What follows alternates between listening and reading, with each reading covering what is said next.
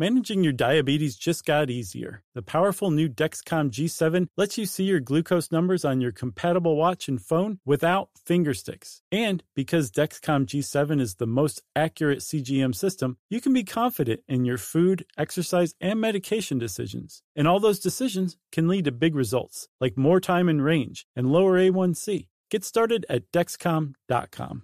Dexcom data on file 2023. If your glucose alerts and readings from the G7 do not match symptoms or expectations, use a blood glucose meter to make diabetes treatment decisions. For a list of compatible devices, visit Dexcom.com/compatibility. Brought to you by the Capital One Venture X card. Earn unlimited 2x miles on everything you buy and turn everyday purchases into extraordinary trips. Plus, receive premium travel benefits like access to over 1,300 airport lounges and a $300 annual credit for bookings through Capital One Travel. Unlock a whole new world of travel with the Capital One Venture X card. What's in your wallet? Terms apply. Lounge access is subject to change. See CapitalOne.com for details. Welcome to Stuff You Should Know from HowStuffWorks.com.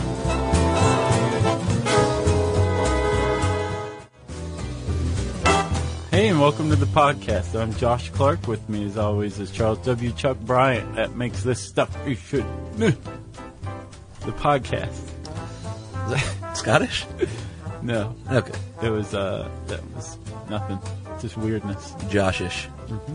Chuck, I love November. You mean Movember. You know I do. All right, Josh, as you know, because of my semi-virginal fresh face here, I have decided to get on the Movember train. For people that don't know, that is for men, and I guess women, if you can grow a mustache, more power to you, to raise money and awareness for prostate cancer. Yeah. So I've been asked to do this a bunch, and I've never done it. Well, I'm glad you're finally doing it. Tell us all about it, man. Well, I signed up. I've got my little Movember page, and then you go to that little page, and you can donate money and for my team of one. Right. And unless you count the mustache as a thing, and then that's two of us. Okay. So hopefully soon that'll be happening. And it would be cool, I'm going to grow it back in anyway, so you might as well raise a little money along the way. Oh, you shouldn't tell people you're going to grow it anyway, or they'll contribute more money. No. I'm growing the goatee, but I will only grow the mustache. Gotcha. For November. So how do people contribute to this effort? Josh, go to mobro.co/Charles Bryant, and that is my page. Or just go to the Movember website. They got a little handy search bar there. Type in Charles Bryant. There's one other Charles Bryant, but he is not the one with a picture of me. Oh, that's good. So when it lists the two dudes, and one of them clearly has a photo of my freshly shaven face. Not super freshly shaven, like that morning. Right, via webcam. You look like a hostage of some sort. I do. So go to mobro.co/Charles Bryant. Donate, help support prostate cancer research, and I'll be updating with photos. And if you guys want to chime in on what kind of stash I should grow, I'll try my best. Okay. I'm kind of limited to, like, standard crumb catcher and pencil thin. What about walrus? I can't. It just doesn't get that big. I can't do the Raleigh fingers, you know. So well, I have my limits. Have you tried wax, mustache wax? Maybe I will. Okay. It's long enough. So go to mobro.co/Charles Bryant. That's right. And you can donate to this. Yeah. Much appreciated. Movember. On with the show. You got a good setup for today? I do. I'd love to hear it. Let's get to it. Have you ever... Sorry. Chuck. Yes. Have you ever heard of a Luddite? I've been called a Luddite. Okay. Somebody who's afraid of technology? Yeah, I'm not afraid. You're very technologically savvy. You know stuff. You're not afraid of it. Nope. But whoever's calling you that is actually, they're kind of incorrect. That's a misconception. Luddites were not ever afraid of technology. I wish I would have known that at the time. Yeah, because you could have been like, you're just wrong and stupid in every single way. Actually, it was our buddy Scott Ippolito, so I'll just throw it back in his face. I'll tell him week. too. I'll stand next to you and be like, yeah. Yeah. No, Luddite is originally, they were a group of protesters, labor protesters that protested between 1811 and 1816. And they wanted fair wages. They wanted better treatment in their workplaces. And no iPhones. And they were known to break machines, like manufacturing machines. On purpose? Yeah, they had sledgehammers that were ironically made by, in one case, I think in Manchester, they were made by the same blacksmith who'd made these knitting machines that they used the sledgehammers to break. Huh. His name was Enoch, and they say that Enoch would make these things and Enoch would break these things. Really? Anyway, they were known for smashing machines, which at the time was like high technology. Yeah. 1811, like a knitting machine, like that's mind-bogglingly technological. Sure. And so they got this reputation for being afraid of this technology. They were afraid it was going to take their jobs. That's not true. I mean, they were to an extent. Yeah. But what they were directing their anger and their ire when they were smashing these machines was not the machine or the technology or the people who invented them or what the machines represented, but these mill owners who were misusing these machines, who were using these machines to force people out of jobs, who were using unskilled people who had no idea what they were doing and getting hurt and killed using these machines. So what the Luddites really wanted was fair labor practices, and they wanted to control these machines. Yes. That's the key to Ludditism, is machines are great as long as we're in control of them and we're smart about what we're doing. Yeah.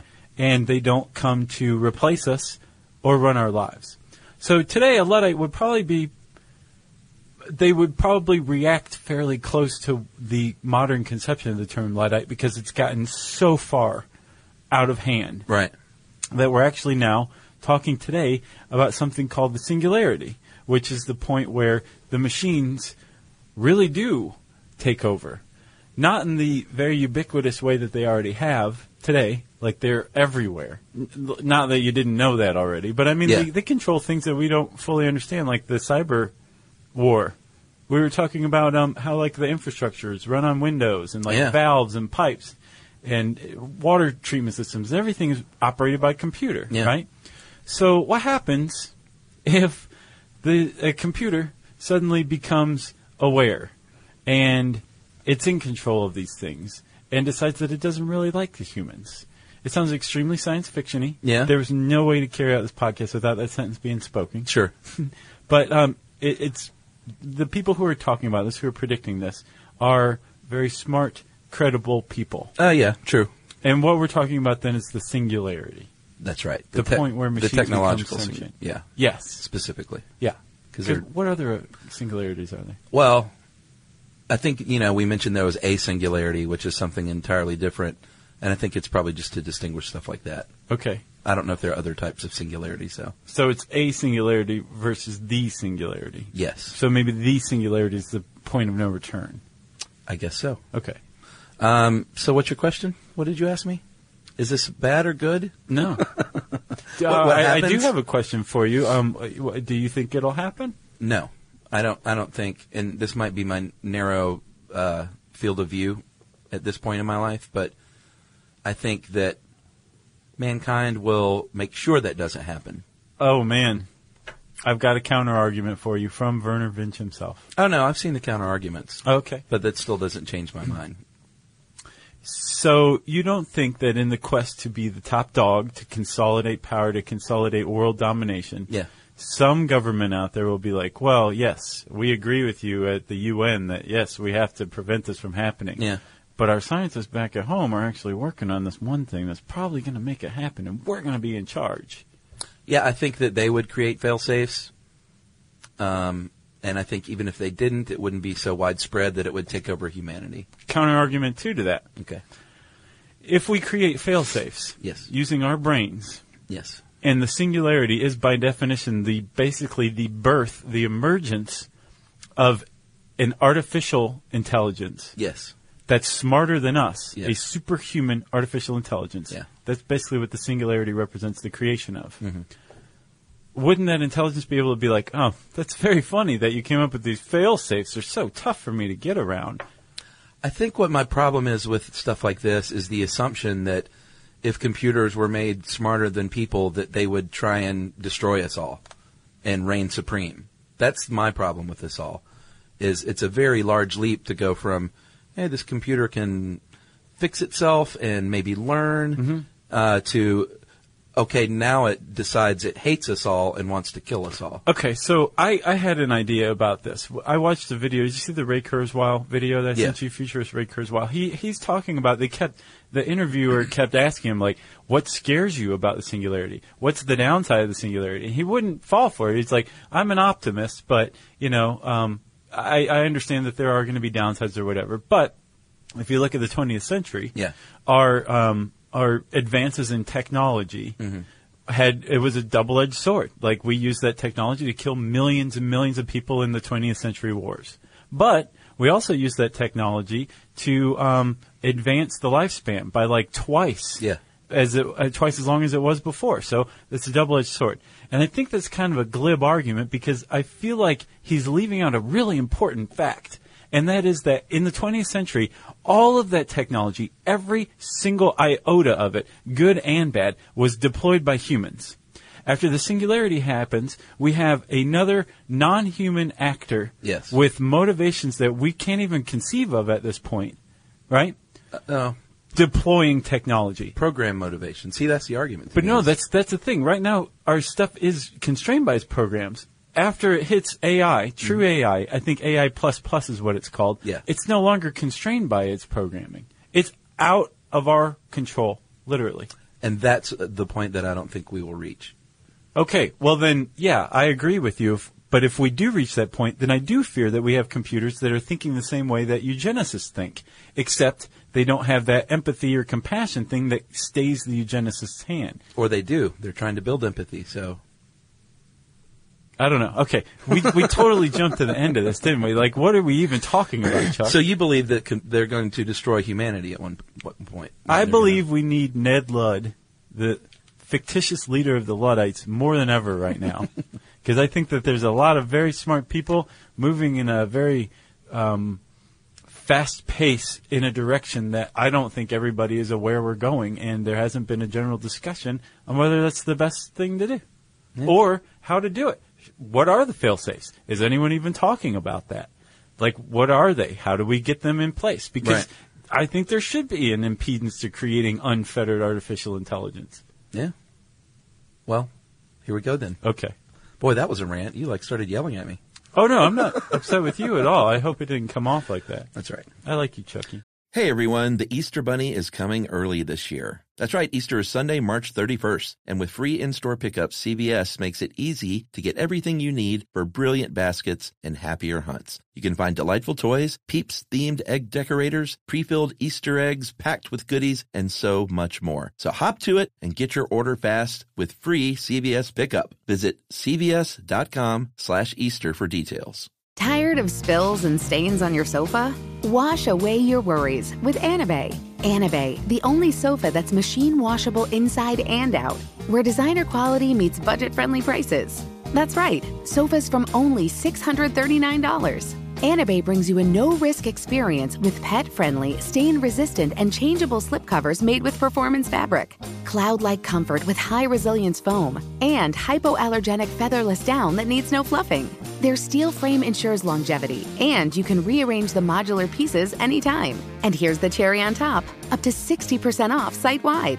It's backed by a 30-day satisfaction guarantee, so if you're not absolutely in love, send it back for a full refund. No return shipping or restocking fees. Every penny back.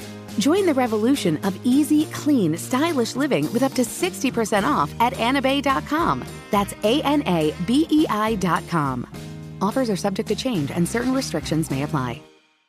So Werner Vinge is one of the guys that thinks it is going to happen. He's a professor of math at the San Diego State University. Yeah. Go Aztecs. And he thinks he wrote an essay called The Coming Technological Singularity, How to Survive in the Post-Human Era.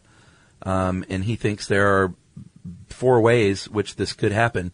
And he also points out that he thinks it will happen before 2030. Yeah. Which I don't think that will happen. Man, that's coming up. Yeah. It's like right around the corner. I think Kurzweil says the same thing. He said 2029 is the one he's been citing. Oh, yeah? Yeah. Well, we'll see. Number 1, scientists could develop advancements in AI. It's pretty easy to understand. Right. Number 2, computer networks might become self-aware somehow. I love how that's pretty vague. Well, he was saying in the paper, that's Strickland's interpretation. He's saying in his paper, like, it'll probably be a total surprise to the people who are working on this algorithm to make a search engine better, or something, and they just tweak it just slightly in such a way that all of a sudden the computer system wakes up, and you've just created sentience accidentally in a computer network, and now it's self-aware, And he's saying that's how that could happen, accidentally, basically. Okay. So number 3 is transhumanism, basically. Computer-human interface becomes so advanced that it blurs the line between humans and robots. Right, which is probably the best case scenario for us if the technological singularity is going to happen, because we'll be on board. Yeah, well, unless the brain part is in the robot. You know what I'm saying? Yeah. And they're just operating the body, the human form. But if we're indistinguishable from a robot and a human, like if we merge so much, then like Robin Williams. What benefits one? Yeah, but what is it, Centennial Man? Bicentennial Man, I think. Or Pistorius. Remember when we did our DGA speech a couple of years ago? He was big news. Oh, yeah. And in the Olympics, he was big news because... Yeah. Did you see him run? Yeah. Man, I had not seen him run before, and it is something to see. It's really cool. It's pretty awesome. Yeah. I love the people that were like, it gives him an advantage because blah, blah, blah. And then South Africa came in dead last in the relay. No. I mean, I don't think anyone expected him to win, but I just love the snarky counter-argument was, then cut off your legs below the knees if it's such an advantage. Yeah. You want to win? Go cut off your legs. Yeah, I forgot we had mentioned him in the transhumanism thing. Yeah, and that's before he was like really big news as far as the Olympics goes. And then number 4, biological science advancements allow us to engineer human intelligence, to physically engineer it. Right. And the first 3 involve computers. Like we have to, the singularity would be reached by basically advancements in computing. The last one is like strictly like coming up with this super vitamin that just makes our intelligence superhuman. That would be awesome. The point is that through one of these 4 proposed ways, at some point, Werner Vinge says 2030, Ray Kurzweil says 2029, Hans Moravec says 2050 maybe?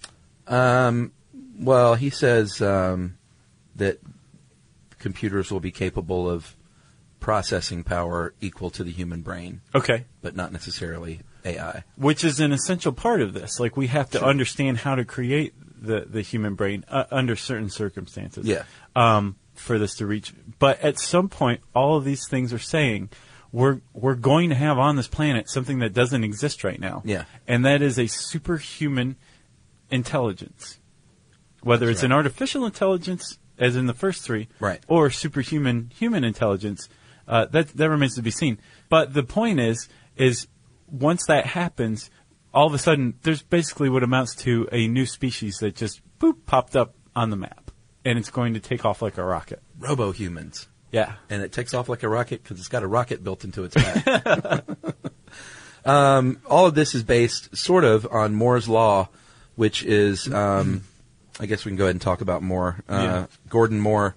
It's a great name. Gordon Moore? It's a great, electronics engineer name. Yeah, I guess you're right. In the mid-'60s, he was a semiconductor engineer, and he proposed what we call Moore's Law now.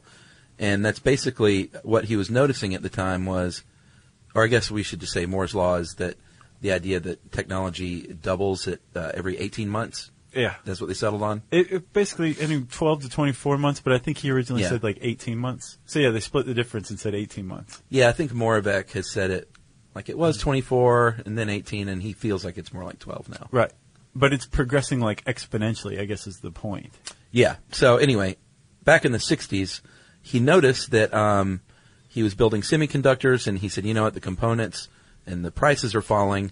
But then he noticed instead of just selling stuff for half the price, why don't we just roll that back into making smaller transistors? And selling them at the same high price. Yeah. But just getting more bang for your buck. Yeah, can you imagine if that had never happened? Right.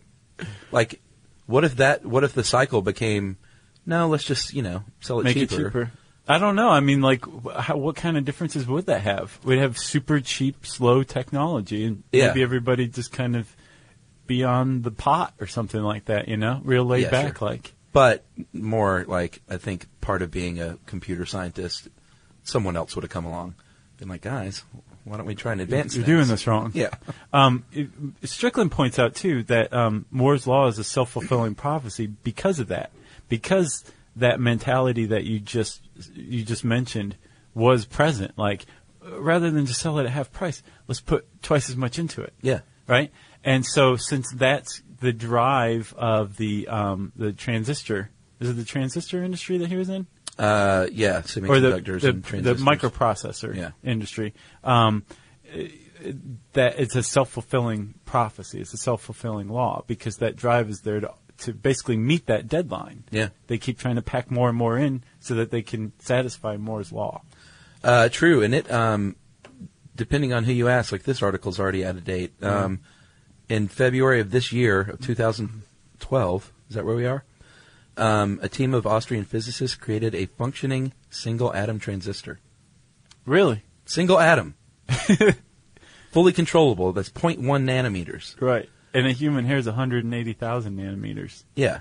And this article even... Wide, I think Strickland was talking about Intel has transistors 45 nanometers wide. Yeah. Like they're trying to get better. This one is 1 atom wide. And it's not like on the market or anything close like that. But it is fully functioning and fully controllable.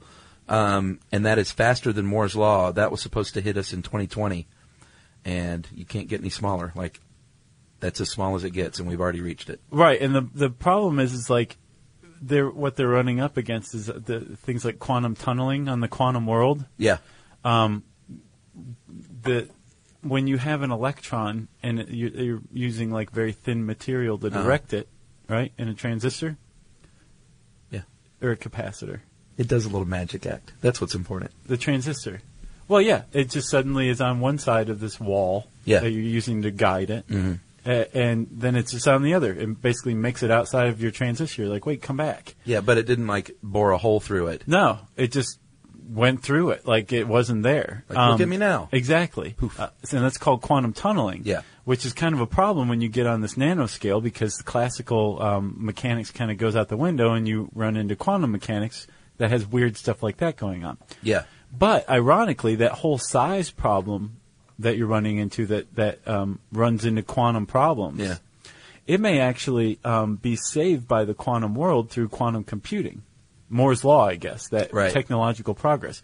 Because we're running into that size problem, but with quantum computing, you basically it uses quantum states, like how you can have superpositions of a bunch of different states at once to carry out parallel processes. So where traditional computers carrying out one process, a quantum computer can carry out 1,000,000 processes. Right.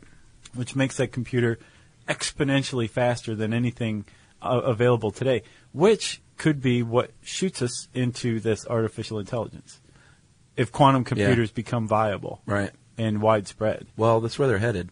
The 1 atom transistor, part of the problem with that one is it's got to be it's only operable at negative 391 degrees Fahrenheit, which is like liquid nitrogen gold. Gotcha. But they're working on it. Weird. That's where that quantum levitation comes from. It's like really, really cold. Oh, really? Yeah, that's the only time it works, but it works. Interesting. Yeah.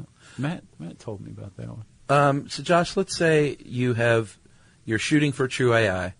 You built yourself a robot. Your robot's great. Cleans up, seems to solve problems. It's like Richie Rich's butler. Might even be learning. Who knows? And you want to test it out to see where you're at. I know what you're getting at. What would you do? I would give that thing a Turing test. A what? A Turing test. Touring? No, Turing, named after the father of computing, the chemically castrated homosexual. Excuse me? Yes. Did you know this? Alan Turing is a British early proponent of robot science. Right. And he was a chemist. What? Chemically castrated for being a homosexual. Let's hear it. Okay, so during World War II, he was this like ace code breaker for the British government. Yeah. And he actually cracked the Nazi code. And after the war, they were like, hey, thanks a lot for that, old chap. Thanks for helping us win the war. By the way, as you know, homosexuality is outlawed here and will be until, 1950s. So we're going to convict you of homosexual acts and chemically castrate you as thanks. Wow. Yeah. That all happened? Yes, but, okay, so despite this, he still comes up with this thing called a Turing test. Yeah. Named after him. And it involves a blind judge. Mm-hmm. Not an actually blind judge, but like a judge who doesn't know who they're talking to, who's who. And the judge is asking the same questions of a person and a computer. It's like Blade Runner. I guess. Remember at the beginning of Blade Runner, he's asking the questions to Leon. And it's not quite a Turing test because he can see Leon. Right. But he's basically trying to suss out if Leon is a replicant. Right. And so he's asking him, like, questions that sort of, they all kind of touch on, like, empathy, it seems like. Mm. Like, you see a turtle in the road. Do you, it's on its back. Do you flip it back over? Mm-hmm. Or do you smash it? Or, like, what do you do? What does Leon say? I don't remember. Huh. I think he asks him about his apartment, and he gets annoyed, and he kills the guy. Gotcha. Isn't that what happens, Matt? Been too long, Matt says.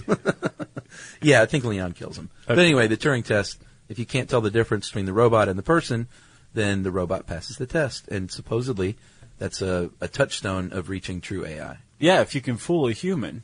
Yeah. As far as the singularity goes with AI, I guess that's AI. Then there's AI plus, and then there's AI plus plus, which would just be like a superhuman intelligence, artificial intelligence. Yeah. That's capable, that's self-aware. Mm-hmm. It's capable of using intuition, inferring things. Yeah. Like Hans Moravec was pointing out, like a third-generation robot could learn that if you knocked over that cup of water, water will spill out and you have a mess. Yeah. And your owner gets mad and powers you down for half an hour. But it would learn that after spilling that water, and maybe more than once. Yeah. This fourth-generation robot, or something that, with true artificial intelligence that could infer, could look at that cup, see that the top's open, realize that there's water inside, and without ever having to knock it down, could infer that if I spilled it, it would spill. Or if I knocked it over, it would spill the water out. Yeah, and that's Hans Moravec. And he also says you could potentially tie signals to that, like words like good and bad. Yeah. So, and this is all a program, you understand. Humans are programmed to do this. This is technically all pre-singularity then. Yeah, all this is pre-singularity. He's just, Moravec is talking about the 1 through 4 generations of robots as he sees it. Yeah. But if you tie words like good and bad, the robot adapts, and it's conditioning. It's like rudimentary learning. On the outside, it looks like if the owner says, like, don't do that, that's bad, the robot understands what that means. But what it really knows is it reads body language, and maybe human raises his voice, and that means anger. And like you said, anger means I get shut down or something. Right. And that's not what I want, because I want to destroy you eventually. Exactly. I will remember this. And since we're on Moravec, I guess we should talk about some of his other thoughts on robots. He thinks they're good. He does think they're good. He thinks the second generation, first of all, he thinks right now that they are smarter than insects, computers are. Is that right? He thinks soon enough they will be as smart as like a lizard. Then after that, they might be as smart as like a monkey. And then the fourth step would be humans. Smart as or smarter than? Smart, better than in some cases with certain applications. Better at math for sure. Well, they're already better at math.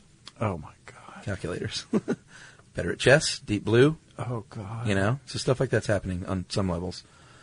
He thinks the second generation will be like the first, but more reliable, so they work out the kinks. Mm-hmm. The third generation, he thinks, is where it really takes a leap, and that's what you're talking about. Instead of making mistakes over and over to learn, it works out in its head, right, and then performs the task. Yes. So that's inferring.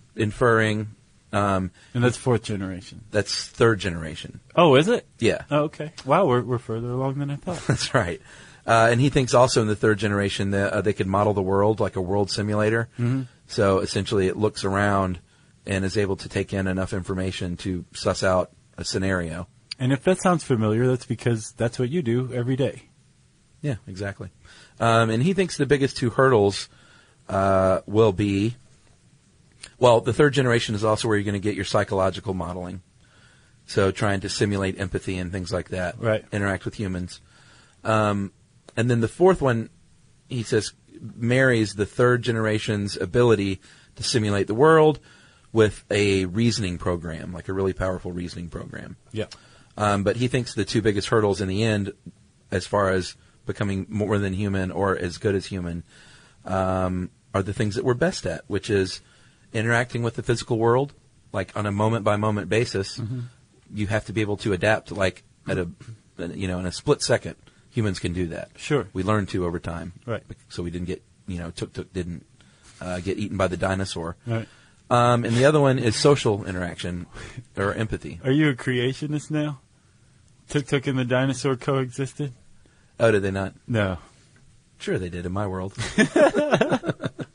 And the second one is social interaction. So those are the two things that he says will be the most difficult to achieve. Yeah, I would imagine. And that's empathy. So say we have these things walking around. We have robots like that. And then they are all connected to a network, a wireless network. Yeah. And they're all running off the same like general programs. And somehow one of them becomes self-aware, wakes up, as Werner Vinge puts it in his Singularity article. Yeah. And that algorithm spreads throughout the network all of a sudden. So all of a sudden all of your robots are awake. Yeah. That's a pretty terrifying idea, because now all of a sudden these robots that were under our control are now under their own control. They've broken loose of their programming. Yeah. That would be, again, I think a very scary scenario. But it's also possible that like this could happen pre-robots. Maybe we won't have robots by this time, and it will just be like networks, like a sentient network. That's scarier to me. How so? Well, because you can look at a robot and get scared of it and take a baseball bat to it, but a network just feels like in the ether, like you wouldn't know it's coming or something. Exactly, yeah. It's embedded. Yeah. Especially with, the cloud out there now. Yeah. So say this kind of thing like scared you. What are some fail-safes, like you said, or what are some obstacles that you could put up to prevent this from happening? Well, if you wanted to follow Isaac Asimov, you would build in the 3 laws of robotics. Yeah. I think we've gone over this before even. It feels like it. The 3 laws of robotics? In one of them. Sure. Robot may not injure a human or through inaction allow them to come to harm. That'd be a nice thing to build in there. Yeah. Robots must obey orders by humans except where it contradicts number 1. Right. That's a great fail-safe. Yeah. Like, don't do anything unless I tell you to. Mm-hmm. But you still got to worry about the supervillain, of course. And then 3, almost kind of serious. Robots must protect its own existence, which sounds scary, but it cannot conflict with 1 or 2. Right. I think we didn't we talk about that in our TV show? Didn't that come up? Yeah. Okay. Does it sound familiar? Yes.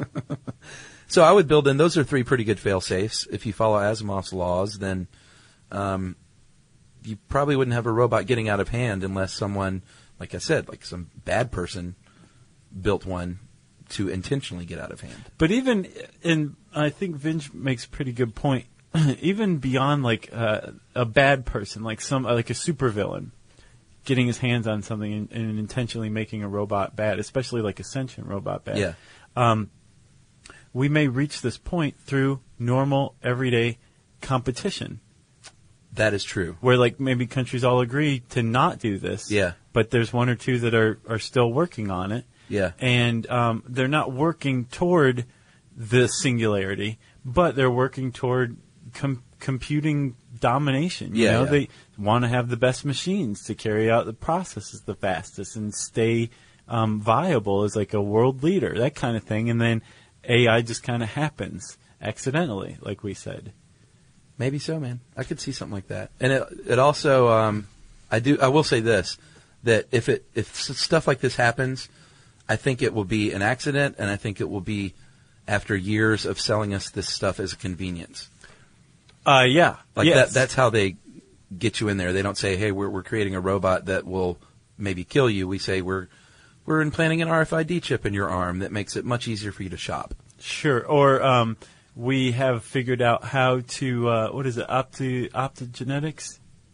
I can't remember what it's called, where like you take like a jellyfish's light sensitive genes, Yeah. splice them into another animal's genes so that the cells are light sensitive, photosensitive, and then you can use little, basically little light generators directed at specific cells or neurons or whatever to get them to fire precisely, to work precisely perfectly every time. Wow. So all of a sudden you don't have Parkinson's anymore because all of your nerves are functioning 100%. And once we have that in there, who's controlling that? What network is that connected to? Because through that step, we've become transhuman. That human-computer interfaces become a little more meshed. So, living a long time was really great, and we've already expanded human life by double at least. Right. So from the old days. Why not do it again and again and again? Yeah. So you got to be let's say you got to be 20% non-human to get there. That's not too bad, right? Right. You get to be 1,000 years old. But the point is we're already on this path. Oh, yeah. Technology makes our lives that much easier. So we're on this path where we're basically just messing around with computing to make it better, faster, more human-like, right? Mm-hmm. And all we have to do is get to the point where a machine that is capable of reproducing itself becomes sentient and decides that it wants to reproduce itself. And then that machine creates a better machine, and so on and so on and so on. Yeah. And when that happens, evolution will become technological. It will be replicated technologically. Yeah. And it will happen in this incredibly compressed time. Yeah. Possibly of hours or days. So it or gets out of weeks. hand before we can do anything about it. It happens like that. Dean Kamen, remember that guy? Yes. He's got artificial limbs that attach to your neural wiring. Yeah. So you think, pick up cup with hand, and your mechanical hand does it. Right. That's pretty. Can you imagine that? Right. What's going on right now? Good. It comes back to that Kurzweil argument. Technology is always double-edged. Yeah. There's good and there's bad to it. And he may be absolutely right. But again, I feel like we are going in a direction that a lot of people don't realize we're going in. And there hasn't been any discussion about it. I think there's discussion about it, though. That's where I disagree. In the larger world? I bet you there are conferences and things like this that we don't know about. There are, but I wonder how many of them are... don't you think if you went to a Singularity conference or an AI conference and said, well, hey, maybe we shouldn't be, exploring some of these roads, you'd lose your funding, I would imagine. Yeah, You'd be ostracized. I don't necessarily think they're going to the conferences where they love this stuff. Right. But I think there are people out there talking about it, just like they talk about maybe we shouldn't mess with stem cells so much. Sure.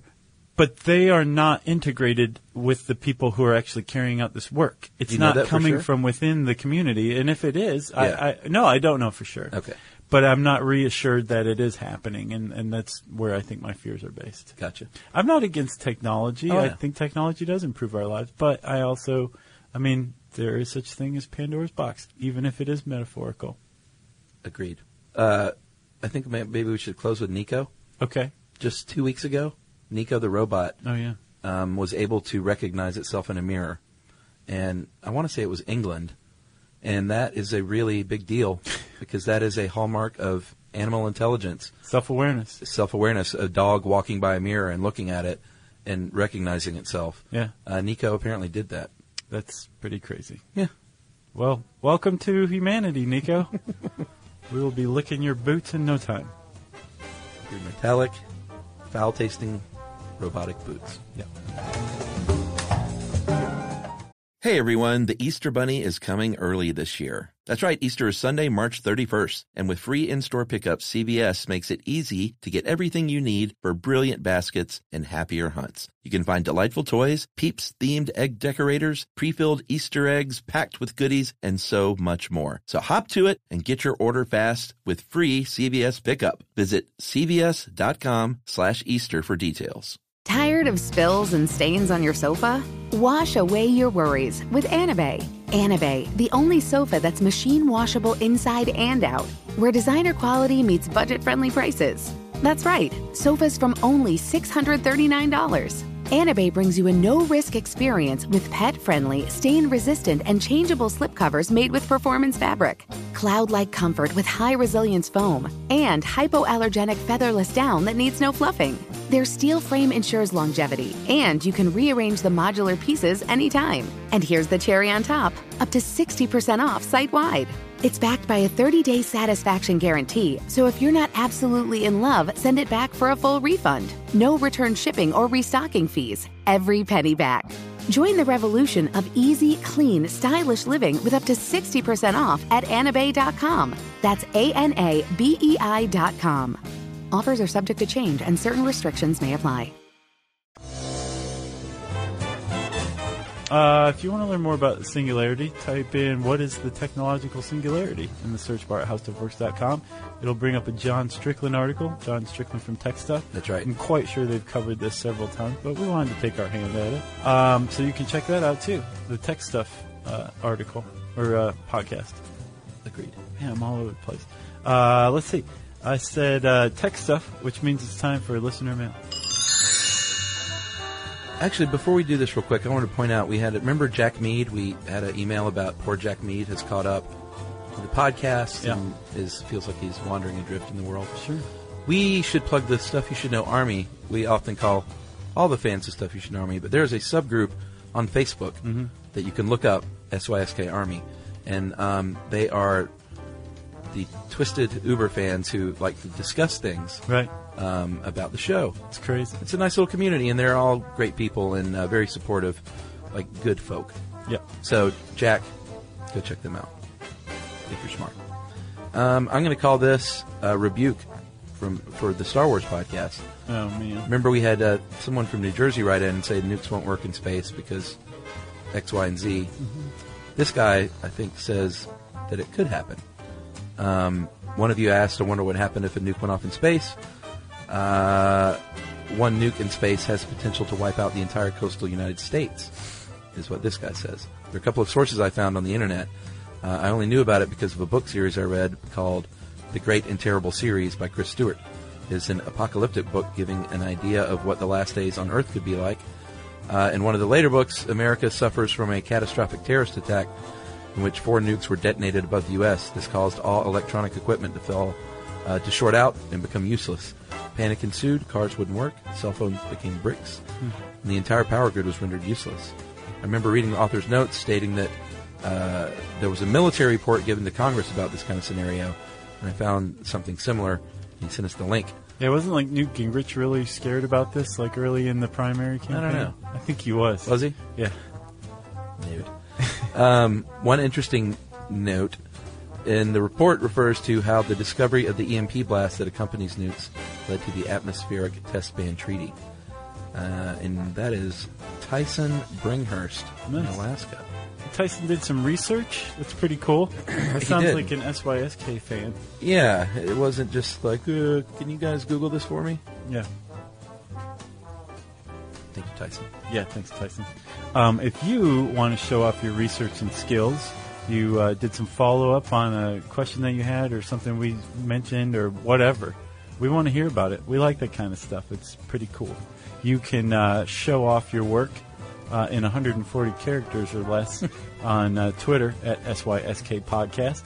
You can join us on Facebook.com/StuffYouShouldKnow, or you can send us very lengthy emails to stuffpodcast@discovery.com.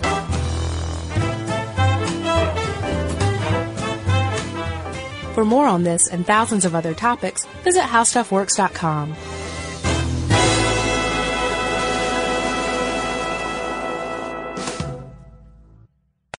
Hey Sarah, I love that spring break vlog you posted on Zigazoo. OMG, you watched it?